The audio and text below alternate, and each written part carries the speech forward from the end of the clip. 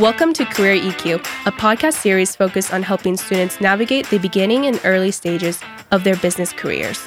Your host, John Quinn, is a senior lecturer and director of the Consumer Packaged Goods Immersion Program at the Fisher College of Business at The Ohio State University. In each episode, we dive into a topic facing young professionals in today's ever-changing business environment. While John may not be an expert in all those areas, his academic and corporate partner guests certainly are. That being said, let's dive into our topic for today and meet this episode's guests. We are all seeing the stories, companies making announcements about their new working arrangements for their employees. If you're about to start your career, or in the early years of your career, you may have experienced a high degree of remote and flexible work. But what's the climate now, and where is it going? It's such a timely and important topic, we are doing a second episode on it, so we brought two more experts in to Career EQ to gain even more perspective. Our guests today are David Thompson, Senior Lecturer at the Fisher College of Business at The Ohio State University, and a Workforce Solutions Specialist, Kathy Katcher, President of Career Life Alliance and co-founder of the Smart Workplace based out of Minneapolis, St. Paul. Welcome, Kathy. Tell us a little about yourself and what exactly is a Workforce Solutions Specialist? Well, hello, and thanks for having me. So, as a workforce solutions specialist, it's a kind of a long and interesting name for somebody who just helps organizations rethink about when and where and how work gets done. And before the pandemic, there was a lot of policy development and trying to get the idea sold to organizations. And now that we're on the other side of it, I'm spending an awful lot of time doing some reverse engineering and writing policies to get people to return to the office. So I am helping organizations with all of that. Oh, great. I think your perspective of working with those type of clients is going to be very helpful when we talk about this topic for our students. And, they're getting ready to start their professional careers. And some of our listeners are in the early throes of their professional careers. So it's going to be good to have that perspective. What is the Career Life Alliance and what inspired you to create the Smart Workplace? Well, Career Life Alliance is actually a company that I started way back in 1987. And at that time, there was a lot of women entering the workplace, women with children of all things, and organizations were reacting differently. And so my mission at that time was to help organizations create programs that supported women in the workplace. So it wasn't just workplace flexibility, but I also did dependent care services and parenting education. And of course, a big focus on flexibility because that's what families need, whether it was in the 80s or today. And then, the Smart Workplace, that's as business changed over the decades, we really settled in on workplace flexibility as our core competency. And I met a woman named Trina Hofling, and she's the author of a book called Working Virtually, Transforming the Mobile Workplace. And together we started developing resources for managers and employees because even though the workplace was changing, workplace behaviors weren't necessarily keeping pace. So we came up with some skill sets to help managers and employees be better connected in a place where everybody's working in different locations sometimes. Very cool. And also in the studio with us today is David Thompson. David, why don't you tell us a little bit about yourself? Thank you, John. So I've been a senior lecturer here at OSU, the Fisher College of Business, for the last year and a half. But I come much more from a practitioner background. In fact, that's why I know Kathy, that we worked together with the professional association, World at Work. We actually I was also, at that time, I think when we first probably met, I was working at Microsoft as their work-life manager and director of work-life programs. And then through World at Work, we created the whole training program that was a certification program that would help the companies and managers try to figure out how do you set up the policies and guidelines. So there's a lot of different things. In fact, I actually worked with Kathy for one of my major clients several years ago. And in fact, this was that resource. When we were there, I actually was sort of finishing up. That was with BP outside of Chicago. Mm-hmm. They were trying to move people from their suburban office, and they wanted to move everybody downtown. And that was the sort of push, like they wanted more flexible work arrangements. Very good. So Resource being Resource Interactive, Yes. a digital agency based here in Columbus, Ohio, that some years ago got bought out by IBM. So now it's IBM iX. So Kathy, what is the general mindset of your clients on the topic of remote versus working in the office? What trends are you starting to see? Well, the one that I'm seeing most readily embraced is hybrid work. So that would be blending part of the time in the office and part of the time at home. There's a big disconnect in what that looks like, but my clients are landing right in the middle. I don't have anyone that's office first or anyone that's remote first organization. They're all looking for that kind of sweet spot where people are spending the time they need together and the time they need to focus working from a location that's best for them.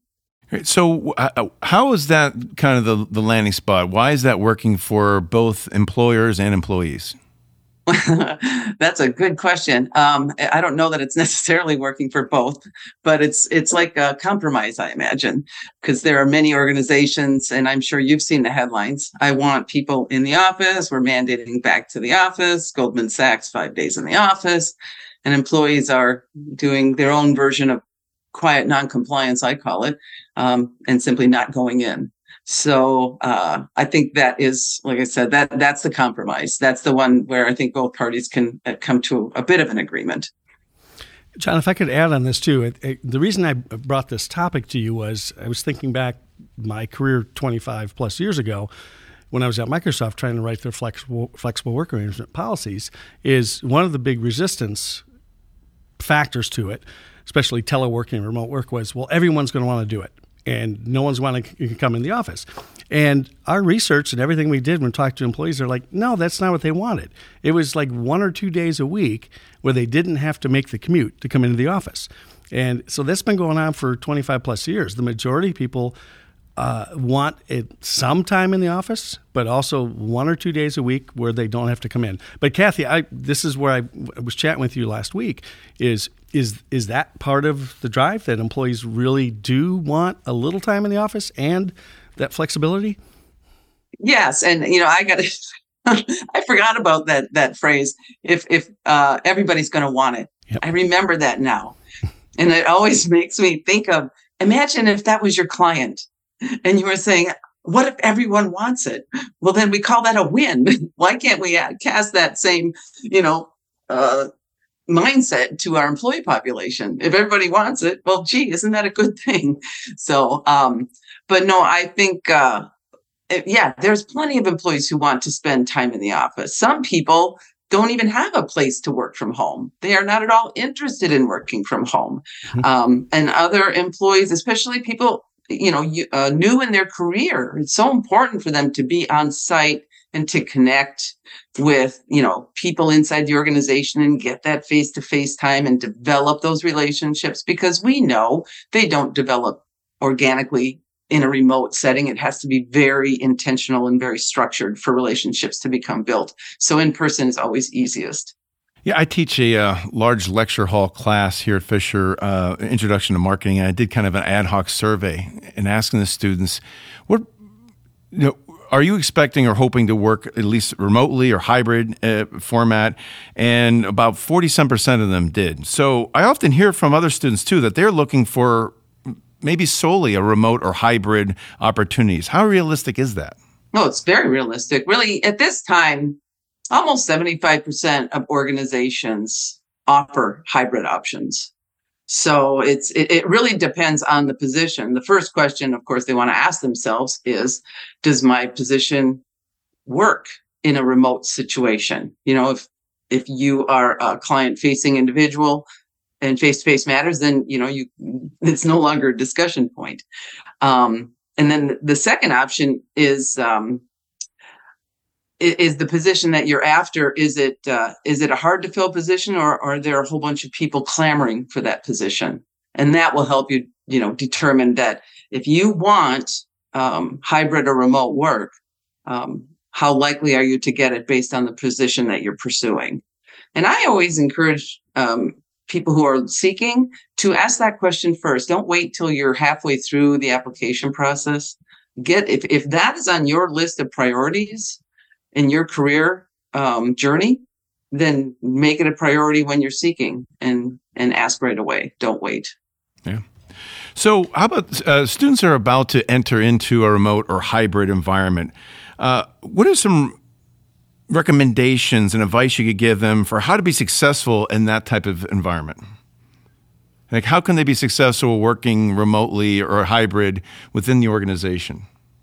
Right. Well, it's like I said, it is a different skill set. Things happen more organically when people are face to face. Even if we look back over the pandemic, the whole onboarding experience over these last 3 years for new hires has been less than optimal. And for some reason, that has been kind of carried over. And the reason it happened is people who are coming on remotely, fully remotely, and now coming on hybrid, managers don't necessarily have the skill set to foster the relationship that they need. So this is what I like to tell individuals who are just beginning their journey inside their organization. And that is, if you feel disconnected, if you feel like you are not getting what you need from your new organization, you must remember that you are the master of your experience. You are completely in charge of what you experience inside the workplace. And if you're not feeling connected, then you have to change it. Maybe you're going to join employee resource groups. Maybe you're going to find out if there's a mentorship program. Maybe you're going to, there's opportunities, but I want to hear what David has to say too. Yeah, about. So I think it's dead on. And the funny thing is, this same advice doesn't matter if you're remote or in the office. It's that connection with your boss or your supervisor. And when you have meetings with them and they ask you, all right, what else do you need? If you don't tell them what else you need or where you're lacking or what other skills you need or other resources, they're not going to be mind readers. They won't know that. So it is owning your own career and making those asks.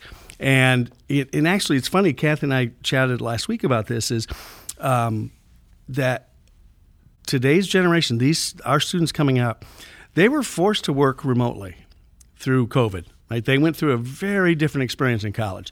And I remember when we got sent home in 2020 with my classes, and they had to do presentations, and they were bummed about it. But I said to all the groups, and they had to do case presentations, I said, you're actually learning a skill that is going to be useful for the rest of your career. You're being sort of forced to learn how to do this Zoom thing in interactive or virtual meetings, whereas your fellow students that have graduated before you don't have this experience. So it's a learning thing, and it sets them up to be more successful within the organization. And the whole issue around COVID was, I think I saw the stat, Kathy, is, during COVID, it was something like 70% of all the workplaces in the United States, basically everyone was remote.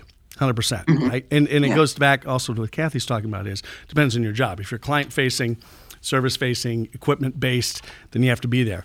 And then it's dropped down since then. And now I think I saw a study from Stanford that I think it's around 29% of workplaces are offering the hybrid option. And so I think part of the lesson here was organizations learned that, yes, people can be productive because they were forced to go home, right? They had to do it. And the top performers continue to be top performers, and the lower performers continue to be lower performers. And it has nothing to do with being remote. It's whoever really knew what they're doing and where they could add value would continue to do that. Would that be fair, Kathy?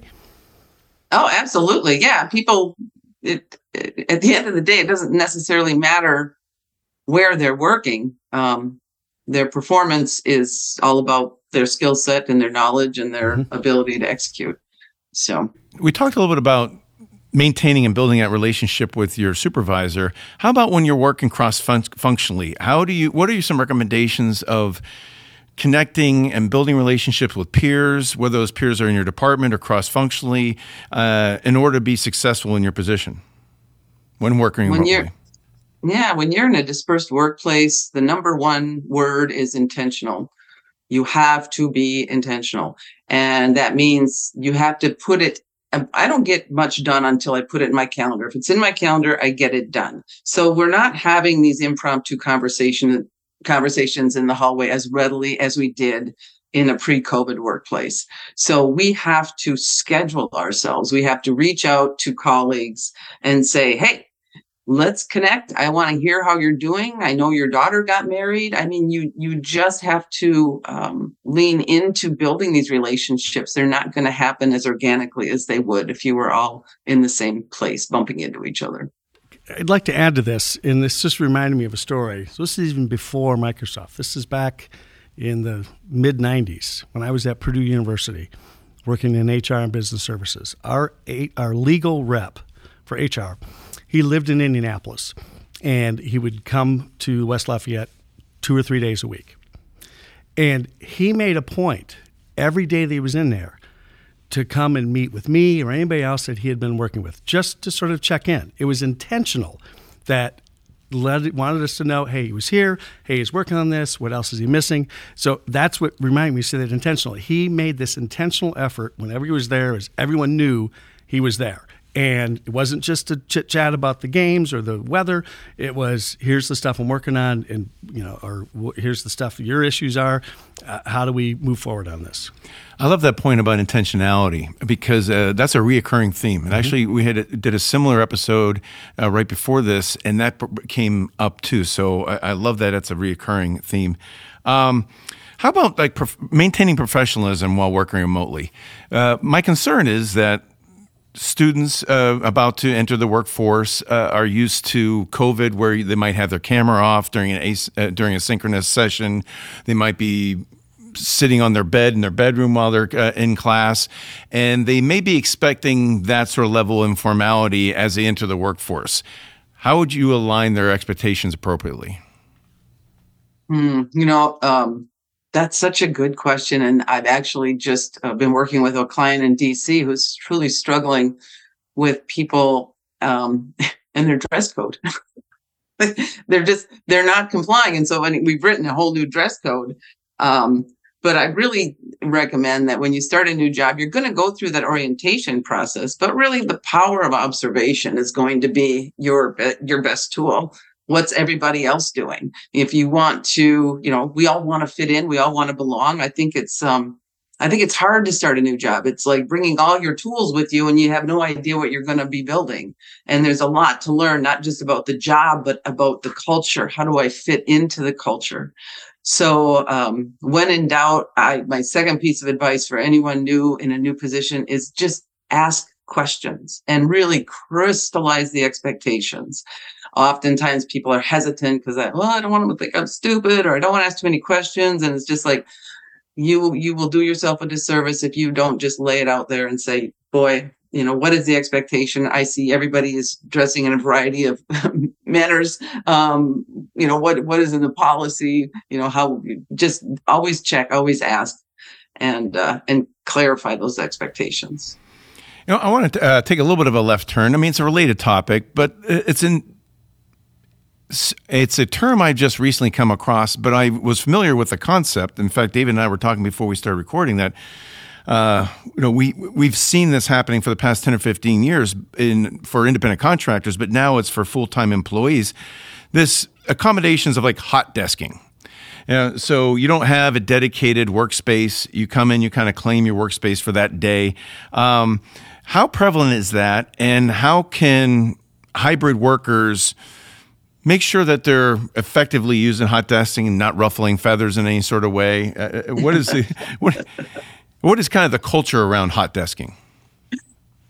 Well, as human beings, I've been on so many of this conversation. We call it free choice seating. We try to put a rainbow over it and make it attractive. It's like lipstick on a pig. Nobody wants hot desking. Sorry. But what we find is that human beings tend to go to the exact same place that they go to. So if you are doing free choice seating or hot desking, it's very important to know where people are sitting so you don't take their spot, even though it could be open. But I think it's going to take Actually, we're probably over this. This was pre-COVID. That makes me laugh, is because people were so married to their location and their desk and their things and their plants and their pictures. And, but now that we're really more mobile, people are a bit more accepting. And I think it provides a great opportunity for people to experiment with different locations in the desk. There's lots of different types of offices to use. So, David, it looks like you have some thoughts on that. I think it's funny, and I was going to suggest to John is I think we should implement this in our classrooms, because the students all come in and sit in the exact same spots for every class. That we should implement, like, every week you come in, different spot.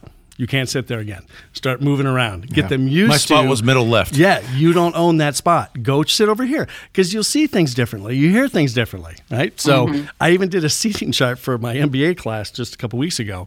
And you'd have thought I asked them to walk the plank, like it was some punishment. And it was like I needed to know who was who, and I needed names on it. But it literally took 10 minutes for them to figure out. And I had pictures, I had charts, I had seats, numbers, and it was like a huge deal. Now, a couple weeks into it, they're fine, but... Yeah, I've heard some reports from, so I work a lot with some CPG firms in my role here at Fisher, and also with Amazon. And Amazon has employees have to come back to the office for a couple of days a week. And one of my colleagues there told me a story about, like, there are people who try to stay claim to the same workspace day after day and leave their stuff there overnight while they're not supposed to do that. So recommendation out to your students, if you are in hot desking, clean out your workspace every night, because you don't want to be ruffling feathers with some of your colleagues. And then there's also heard, like, a major CPG firm, Frito-Lay. They've asked everybody to come back in the office, but they also got rid of so much office space is when everybody comes back in, there's not enough workspaces to hot desk at. So the employer has to be prepared to accommodate this also. I want to follow up on this, John. This just made me think about this. So, Kathy, what's your experience with, because the other side of a business going to more remote work and hybrid workspace is it decreases their real estate costs. Like, if they don't have to buy new buildings or lease new buildings or build new buildings or even downsize, are you seeing that as part of the, push or emphasis, like, hey, this is actually a good thing? For organizations who are in a real estate position, so that means they don't have 15-year leases, they're all doing that. They're all dumping their space, for sure. And but organizations who have these long real estate obligations or who are owning buildings, those are the ones that are more likely to mandate and demand, because, I got to pay for it. You better use it. So it's interesting. But that real estate is definitely... Yeah, Progressive Insurance here in Cleveland, Ohio, they've gotten rid of some of their office space. REI, a couple years ago, just finished a beautiful palatial new headquarters and never moved into it. They sold it before the employees ever got to move into it. Wow. Yeah. Wow. Yeah. No, I don't know. Corporate real estate is going to be the next collapse, I think. Yeah. I don't know. All right, so Kathy, you mentioned that a lot of your corporate clients right now are kind of landing in this middle place about hybrid. So I kind of trepidatious about going into this area, but, like, what happens if there's a recession? Now, and I'm not going to say the word again, because if I say the R word more than 2 times, I think it actually happens. It's like some sort of magical thing that happens. It's some sort of self-fulfilling prophecy. But say we do have an economic downturn. How does that potential shift in the pendulum of the labor market and who's got the power, how might that impact these work accommodations? Well, I don't know why it is true, but the majority of executives that I have worked with have an office first mindset. They just love that. They just want people in so bad. And so when the power is back in their court, they will strengthen their mandates. I have a client right now, financial services, New York City. They're on their 4th iteration of return to office. They were hard 3 days a week, and then they went soft 2 days a week, and then they were medium going. You can pick your days, but you've got to be at least 3 days. And now they're back into this all the communications are being rewritten again, saying you have to come back 3 days a week. So as long as wherever the power lands, that's who's going to have the mandate. Right now, in those hard to fill positions, those engineers, those, that are impossible to find, you write your own ticket. And for other positions where there's a million, applicants for one job, it's you do what we say.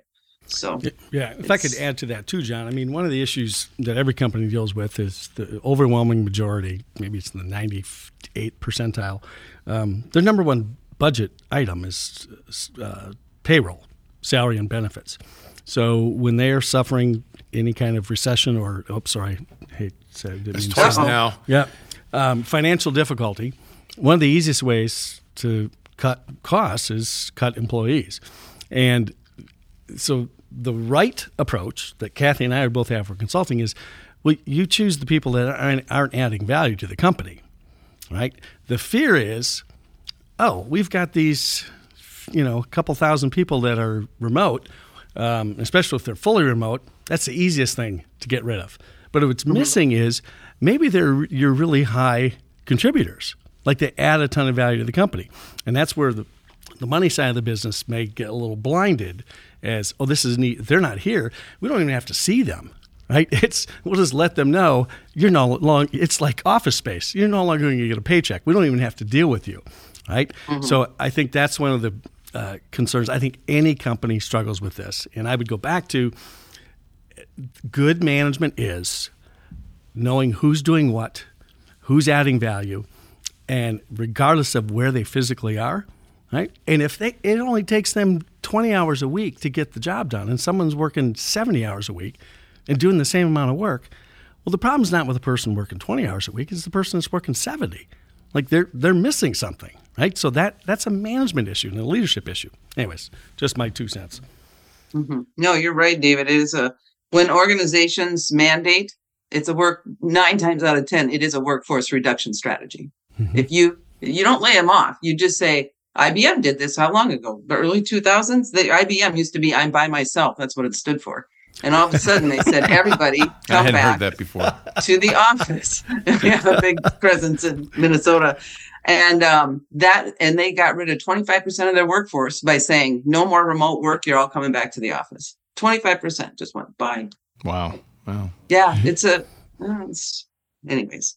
It's something. So, Kathy, any sort of parting advice or insights you can offer for our soon-to-be or our currently young professionals out there along these lines of hybrid/remote work? Yeah, if having flexibility, I said this a little earlier too, if having flexibility in where, when, and how you work is at the top of your list, if that is your dream job, then number one, don't wait. When you interview with an organization, ask up front and make it part of your search criteria. Use flexjobs.com is a great place. They list flexible jobs. That's a nice place to look for a job if that's your priority.